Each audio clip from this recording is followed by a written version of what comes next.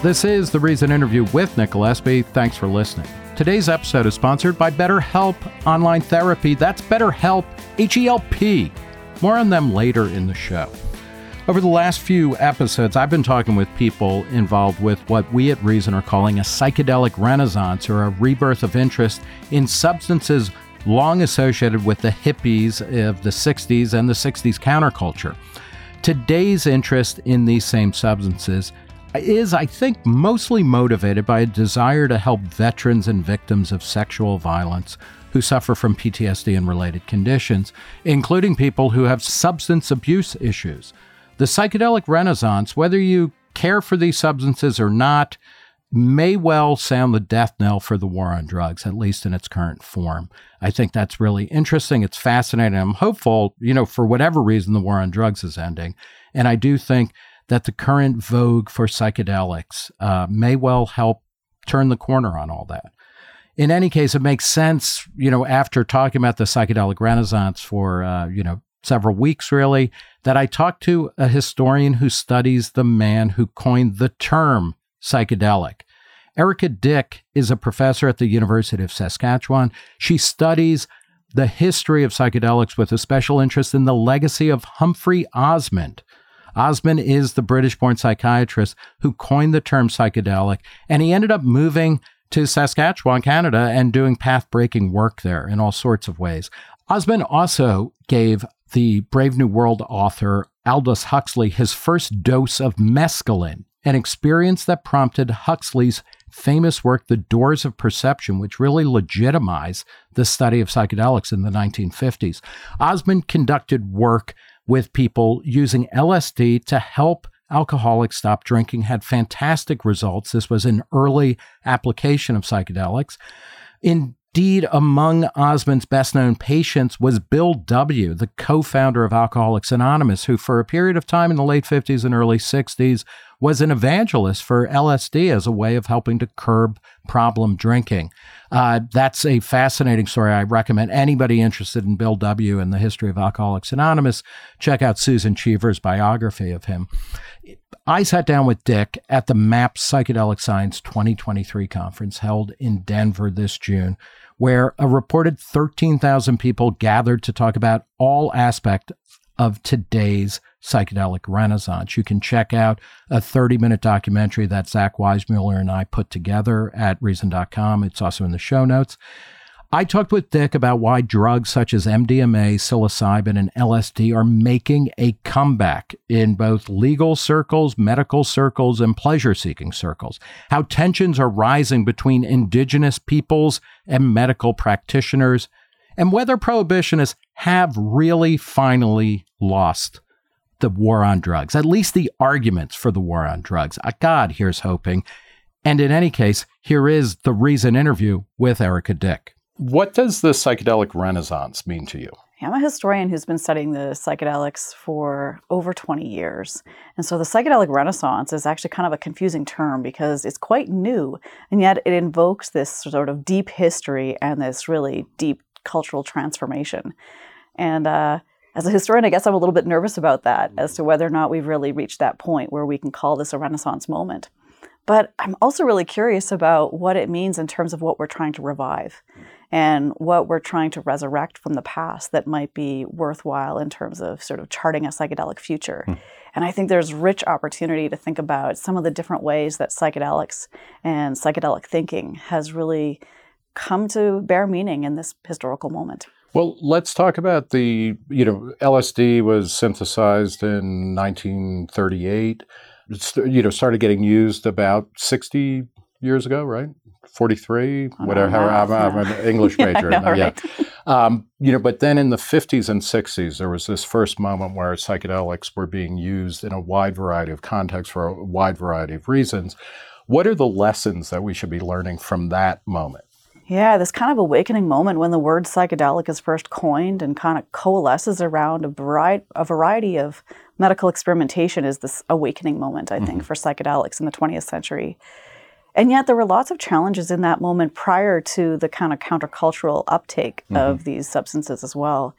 Challenges in how to measure experience, whose experiences matter, who should we draw those experiences from, whether it's indigenous communities or midwives or even spiritualists and people working on paranormal questions with respect to psychedelics.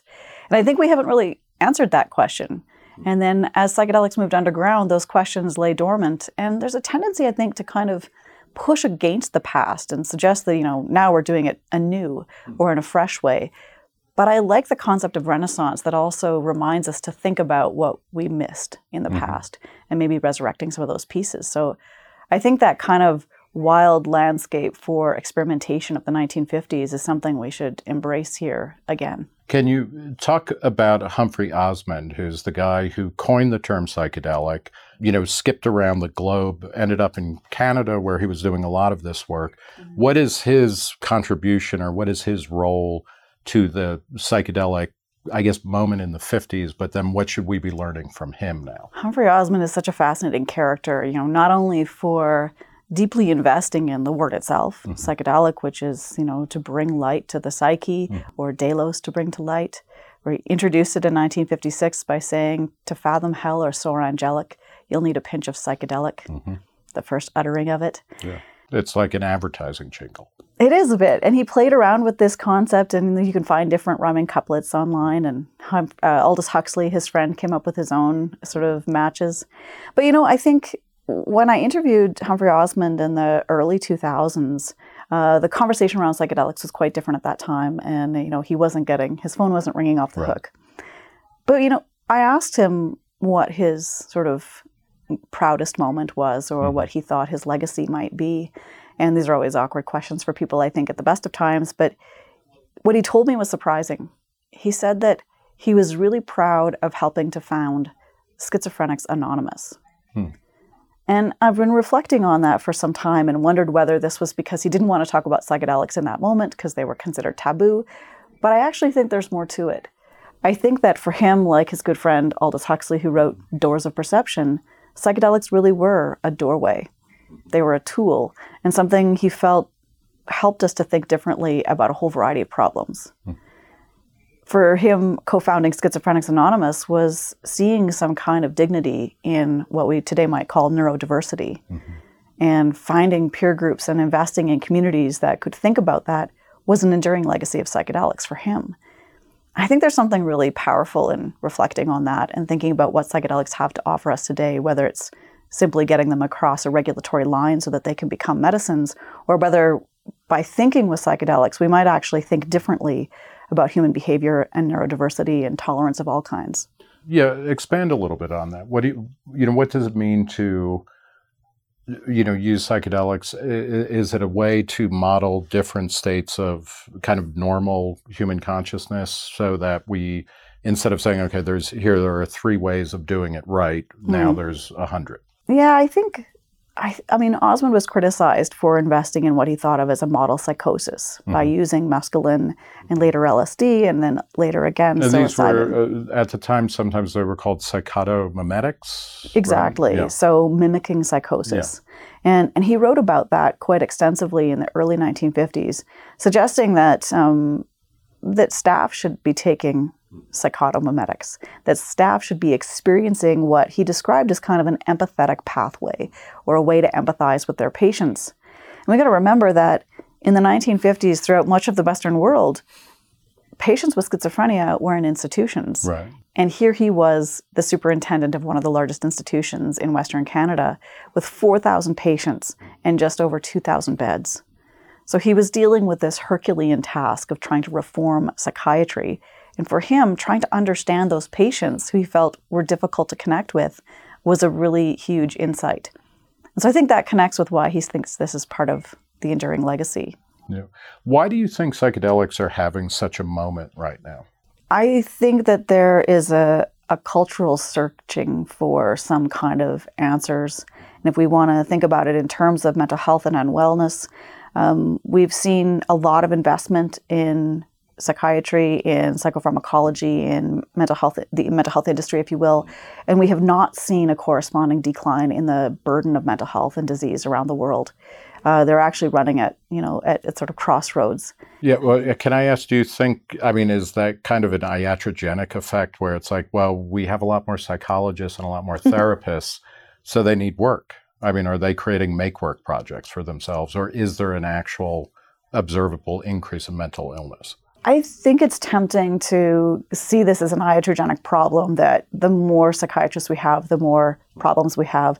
But I don't know what it's like here in parts of the United States, but there are long wait lists to see psychiatrists, and there are major problems in gaining access to mental health professionals. So I think it's not as simple as seeing it that way, somewhat unfortunately in many respects. But I think there's a collective kind of existential crisis going on. In the 1950s, there was a Cold War. Nuclear weaponry was just being dispatched. I mean, I think there were real existential reasons why people were anxious. And there was also a corresponding increase in general wealth, too, Absolutely. right? So people were bumping up hierarchy of needs. Absolutely. So how do psychedelics play into this current moment, which in some ways then reflects a kind of 1950s mentality? People are worried about the end of the world for X, Y, and Z reasons. People have a lot of money. People have more time on their hands than they used to because work is easier, et cetera. How do psychedelics help us now, or how should we think about them in this context? I think psychedelics, again, represent that kind of lusting after some kind of curiosity, something that helps us think outside of the orthodox box or think outside the orthodoxy. And whether psychedelics become a medicine or a way to think with, a tool, a doorway, I think they represent a kind of hopefulness right now in a moment when people are grieving from the world being on fire and a pandemic ravaging the globe. I think there's a lot of existential angst, and psychedelics have, for millennia, represented hope in transition moments. And I think it's now merging with our Western cultural sensitivities around that kind of searching quality that we have. You know, so Osmond and Aldous Huxley had one vision of who should be administering and who should be receiving psychedelics in the 60s, you know, between people like Timothy Leary and Ken Kesey and others. That kind of got radically democratized from a kind of, more or less priest class or clinician class giving patients something to, now everybody should be doing it and everybody has a right to do it. How did that, how did that shift in the 60s play out to a point where the psychedelic research kind of went dark for a couple of decades? Yeah, I think psychedelic research went dark for a couple of different reasons, one of which was the infighting within the scientific community and efforts to try to define how best to evaluate the risk profile of psychedelics. And this plays into the counterculture in interesting ways because you have other figures like Timothy Leary and Ken Kesey who are, they play a different role in terms of democratizing or liberalizing access to psychedelics. But they do it in a way that we might consider quite reckless, that abandons these concerns for safety, that does not necessarily consider the ethics of whether or not you want to take that much acid at a Grateful Dead concert or with those people. And so you have these two extremes, and I think they come together to produce a kind of epic clash, a clash of values, but also a clash of trust. Trust in social capital, if you are trusting the underground suppliers, or trust in the scientific community to determine whether or not these are safe substances. And that's all within the psychedelic community. And then, do you buy the narrative that, so there's that happening within psychedelics, but then the outside world in the form of governments and whatnot comes in and just says like, okay, it's all over. Yeah, I think there's a lot of really interesting work being done now from, lots of scholars are looking at the prohibition narrative and unpacking the war on drugs to suggest that, in fact, this is a ruse, that this was a war on people, a war on poverty, a war on race. And I think there's lots of good evidence emerging to suggest that there are some pretty clear lines that, certain communities were policed more heavily. And now this is where the adage comes in that the more police you have, the more crimes you might find. And certainly by dispatching police into certain communities, lots of people went to jail for what we might see today as fairly petty drug crimes. And I think that contributed to some of the kind of disparities that we see and some of the folly of that prohibition narrative that doesn't really add up. So Osmond died in 2004, right? And you were talking about speaking with him, right around that time, and psychedelics were still kind of held in, low repute. What has happened? What's changed so that they're now, there's 10,000, 11,000 people at this conference. There are movies and TV shows and best-selling books about psychedelics. Everybody's microdosing. What happened? I think there's a couple of different things that have led to this upsurge in interest in psychedelics since its prohibition and kind of dying out already, recognized in the 1980s and whatnot. And I think one is the poking holes in the war on drugs. We've seen this a lot with cannabis reforms. We've seen a number of lobby efforts to try to pull back that curtain a little bit and change the script on what's dangerous and what's okay to take. We also have a Western world, at least, that has been introduced to pharmacology in a dramatic way. Everybody has taken some kind of pharmaceutical. We have a different kind of drug literacy. And I think if Marshall McLuhan were here, he would have a lot to say about the global network that we live in with social media and the internet. Now, you and I can share our favorite stories or our favorite recipes for sharing information about psychedelics across time and space in a way that was unimaginable in the 1960s. And I think this has also created a kind of cultural upsurge of interest in psychedelics that can't be policed in the same ways. You are really sticking to the Canadians, aren't you?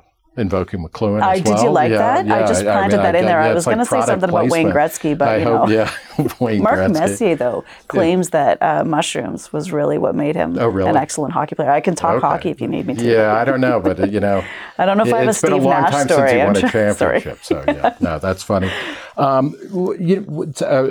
Actually, keep in this vein, Canada has a different history with prohibition. Not just with liquor prohibition, but marijuana was legalized nationally there. What's the status of psychedelics in Canada at this point? Currently in Canada, psychedelics are strictly prohibited. Yeah. They continue to be fully criminalized, although, of course, much like places like the United States and a few other jurisdictions, there are clinical trials, there are special exemptions, some of which are patient-based, and a few others are physician-initiated. Before we continue with the Reason interview, I want to talk to you about today's sponsor, BetterHelp Online Therapy. That's BetterHelp, H-E-L-P. If you are having any sort of trouble in your life, you might benefit from therapy. And I want to tell you that BetterHelp is a great service, whether you're feeling anxious, depressed, or just like you're not the best version of yourself. You want to kind of level up. BetterHelp is entirely online. It's designed to be convenient, flexible, and suited to your schedule. All you have to do is fill out a brief questionnaire. You'll get matched to a licensed therapist, and you can switch therapists at any time for no additional charge.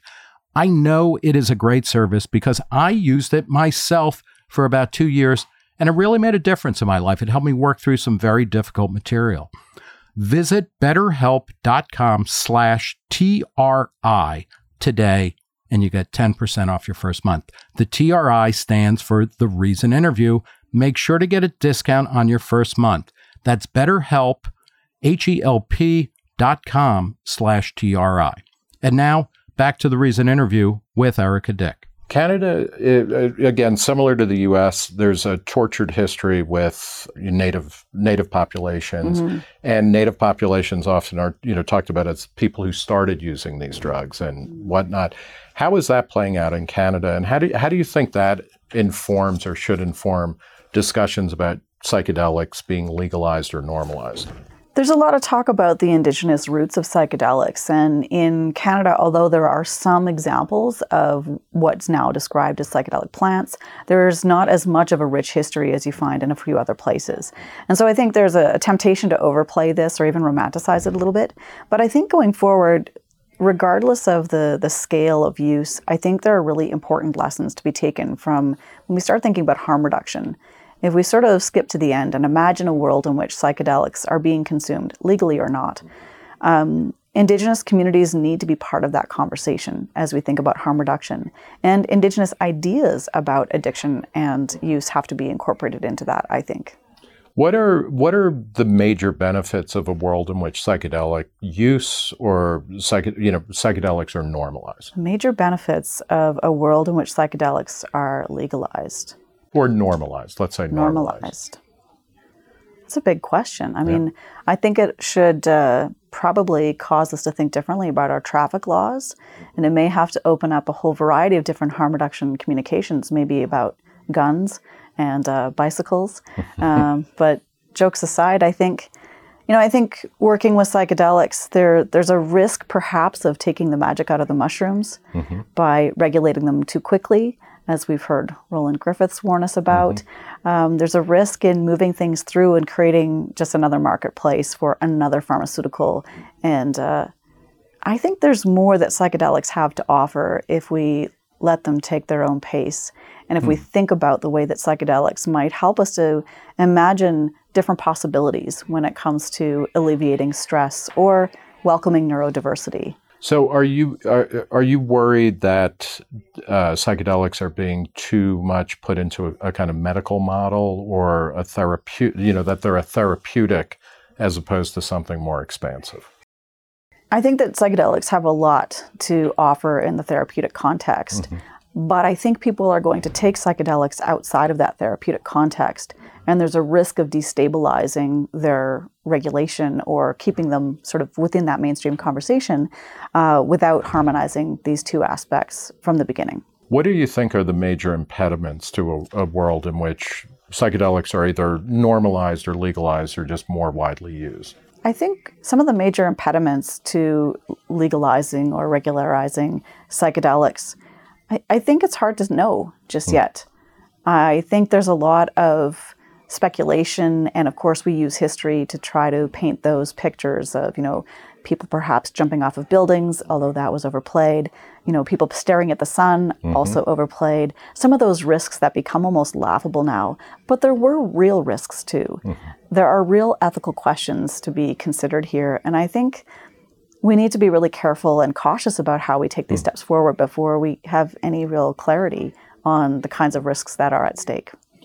Talk a little bit more about neurodiversity in a psychedelic context. What do you mean by neurodiversity, and how do psychedelics help us either kind of understand or live with that or actually kind of support it? Well, even though ideas of the model psychosis were later abandoned, and there was clear evidence that psychedelics or LSD, for example, does not produce a schizophrenic-like state. I think the idea that you could empathize with someone going through a psychotic episode was still a powerful concept. Or this idea that maybe there can still be humanity in thinking differently or in having disorganized thoughts and behavior. I think there's still there are still a lot of lessons to be gleaned there from the empathetic pathways. And opening this up to thinking about neurodiversity might be a radically different way of imagining the burden of mental health and illness. Imagine if we thought neurodiversity, that people who think differently, behave differently, was actually part of the spectrum of humanity rather than the spectrum of pathology. Imagine what that would do for changing our healthcare systems or our interventions. I don't think it's necessarily like a simple answer, but I think it's a kind of a radical departure from the ways in which we have been cleaving to a reductionist model that tries to manage deficits and disorders rather than embrace them. Osmond, towards the end of his life, to stick on him, was investigating what was called parapsychology. In this movement, broadly speaking, there's, one way of thinking about it is there's a couple of tracks, right? There's the scientific, materialist, medical, research track, and then there's the super woo-woo, like we are touching the face of God. Is that tension a good thing, a bad thing? Where do you fall in those camps? Yeah, I like to think of myself as an observer of these camps more than a participant with one, with my feet firmly. This is the Canadian in you. This is my pragmatism, yeah. No, pacifist Mennonite. Yeah. But seriously, I think there's a temptation to, think about funding structures. If I want to apply for a grant, I need to speak the language of the reviewers, and that typically, means that I'm going to move away from, as you described, the woo-woo, or move away from some of the new age ideas or some of the parapsychology or some of the stuff that seems beyond the pale. And yet I think there's information to be gleaned there, and there are relationships to be built that can nourish this conversation, this movement or project, if you will.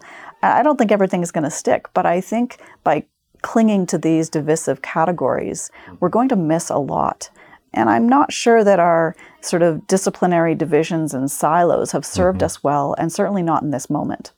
One of the factors that kind of undermined just the use, or at least the interest in psychedelics in the late 60s, you mentioned, people jumping off, taking LSD and supposedly jumping off the buildings, Diane Linkletter, the students from various universities who stared into the sun until they burned out their eyes and things like that. Is that kind of story, however real or however kind of manufactured it is that the type of thing that would stop what we're seeing now with psychedelics? Or what do you think would be the types of events that would shut down all of the movement towards psychedelics? I think it's interesting to imagine what kind of story it would take to stop psychedelics in its tracks right now. Mm-hmm. There are lots of stories, and we have greater access to news media than ever before in terms of pretty horrific things that have happened with or without psychedelics, and lots of times without psychedelics.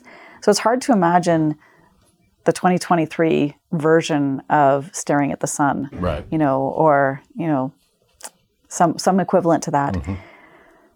I worry sometimes that psychedelics might go off the rails by collapsing our faith into particular individuals rather than seeing this as a more dynamic movement. And I say that with some trepidation because I don't want to suggest that anybody has, ultimate control. But it does strike me as interesting that there are, certain characters and certain individuals who are really sort of pushing this movement. And I think the movement is in need of more diversity at this point. Who are those people? Like, who are they? You want me to name names? This is, it doubles as a congressional investigation. So, name names. Who? Well, I'm gonna back my way into that answer by saying, we recognize certain leaders from the past, whether those are the Humphrey Osmonds and Aldous Huxleys, who are described as somewhat elitist in some respects, or the Timothy Learys who let the genie out of the bottle, or the Ken Kesey who never had the genie in the bottle in the first place. When we fast forward to today, and I think there are some key interlocutor figures along the way as well. People like Laura Huxley, people like Stan Groff. We might think of the Shulgins as, really important players who kept the psychedelic dream alive in some respects and did the best they could in the context they were working in. And today we have real champions of psychedelics who've got very sort of loud voices in this conversation. It'll be interesting to see how history treats them. Whether they are considered that's somebody objective. like a Michael Pollan would be one. I'd say Rick Doblin. Rick Doblin. Tim Michael Ferriss. Pollan. Tim Ferriss. Joe Rogan. We have some loud voices that, amplified voices, I should say, not loud, but voices with a lot of social capital in this field. And some are, to a greater and lesser degree, held in check by things like peer review or controlled trial analogy. And yet the sort of social capital accumulating is really interesting because it kind of moves into new territory. It's not the same as trying to measure the efficacy of psilocybin through a randomized controlled trial. Mike Tyson can tell Joe Rogan what he thinks, and he influences more people than many of those scientific studies ever will.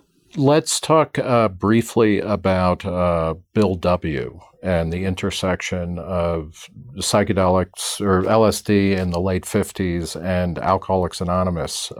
What is the lesson to be learned from that episode where Bill W., the co-founder of AA, talked openly and publicly within the AA newsletters and whatnot about how I am taking LSD and it's really helping me stay off of booze and just become more interesting? What happened with that, and what is the lesson to be drawn from that type of episode? I think Bill Wilson's legacy with respect to psychedelics and alcoholism is twofold. One is that despite being the last member, the last co-founder, he broke the pledge of abstinence to try psychedelics and found it really helpful, particularly for overcoming difficult steps, for staying with the program. That's key, and I think, helped to serve as a bit of a role model for trying this. But the other part was forging an association with an avowed non-medical intervention, provided the addiction studies, the psychedelic addiction studies, with an incredibly important community partnership, a non-medical partnership.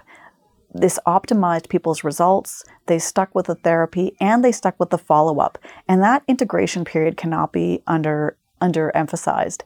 I think that partnership really helped to produce those outrageous results that we saw published, the 70 to 90% success rates it wasn't just psychedelics. It was psychedelics and group therapy. I guess to kind of go back to celebrities or whatnot, around the same period, there are the well-known stories of Cary Grant, people like Esther Williams, these golden age of Hollywood movie stars who were, I guess in their 50s at the time, suddenly raving about psychedelics. Is that analogous to what we see now when, at this conference, Aaron Rodgers, the football player, the American football player talk, is it similar, and how important is that kind of activity in normalizing something that was a subculture? I think it's interesting to think about the context of celebrity endorsements in the 1950s. I'm not sure that they carried the same kind of gravitas that we can imagine today with the power of social media and the speed and the sort of the pace of information that flows today. But nonetheless, it's important that we know that Ethel Kennedy and Esther Williams and Cary Grant were treated, some of whom were treated in Canada at this place called Hollywood Hospital, named for the hollyhock bushes, not for Hollywood, but it happened to be a connection, CanCon. And it played me. I was like, I got to say it. I'm not sure that it traveled as much. And in some ways, there are stories particularly emanating from Hollywood Hospital and actually from a number of places along the Pacific Northwest, where some of the celebrities actually were a bit quiet about it until later. Perhaps, I think, as an attempt to retain the psychedelic status, but were quiet about it at first, in part because they didn't want to admit their alcoholism, or in some cases, other underlying disorders that they felt would compromise their careers as film stars. Is the shift from being a counterculture or an underground culture to an above culture or the culture, what are the big risks involved? Because it seems like psychedelics are coming, they're coming up from underground and they're everywhere. People are talking about them. Every other candy bar has some kind of mushroom in it, et cetera. Like what are the risks and what are the benefits of that kind of shift? I'm really a bit suspicious or skeptical, I should say, about the kind of joining of underground and above ground information. And my impression so far is that those two are not really joining, but they're still a bit at odds with one another. That there's a kind of sanitized or above ground production of knowledge about psychedelics that carries a different kind of weight than some of the underground work. And I think there's a risk in separating those, in part because some of the underground work are done by populations who have been criminalized for a long time and who are not included in trials and whose evidence and experience is not necessarily forming part of the standard narrative. I think there's a risk of both exacerbating the divisions, but also not integrating psychedelics into the culture in a sustainable way if we ignore the practices of those who've been using it for decades. Can you put a little bit more meat on those bones? What are some of the groups that you're talking about that are so far underground, and they may never be allowed to be recognized above ground? We've seen for decades women working as underground therapists, for example, and some of these knowledge keepers, if you will, or some of these voices are being muted, I think, in the conversation. They didn't subscribe to particular trials. They were doing it on their own. Let's abandon that information and, sanitize it in some respects. And I think there's a risk there. Yeah. I think we've also seen some tensions around Indigenous uses of psychedelics, both in terms of where psychedelics grow, so the organics, peyote fields, for example, as well as Indigenous religious practices and the regulated religious practices. There are tensions about what's authentic, what's romanticized, what's appropriated. And I think, sort of pushing past beyond that, I think we need to reconcile with those issues before we sort of figure out how to regulate psychedelics and then go back and reconcile those divisions. Final question.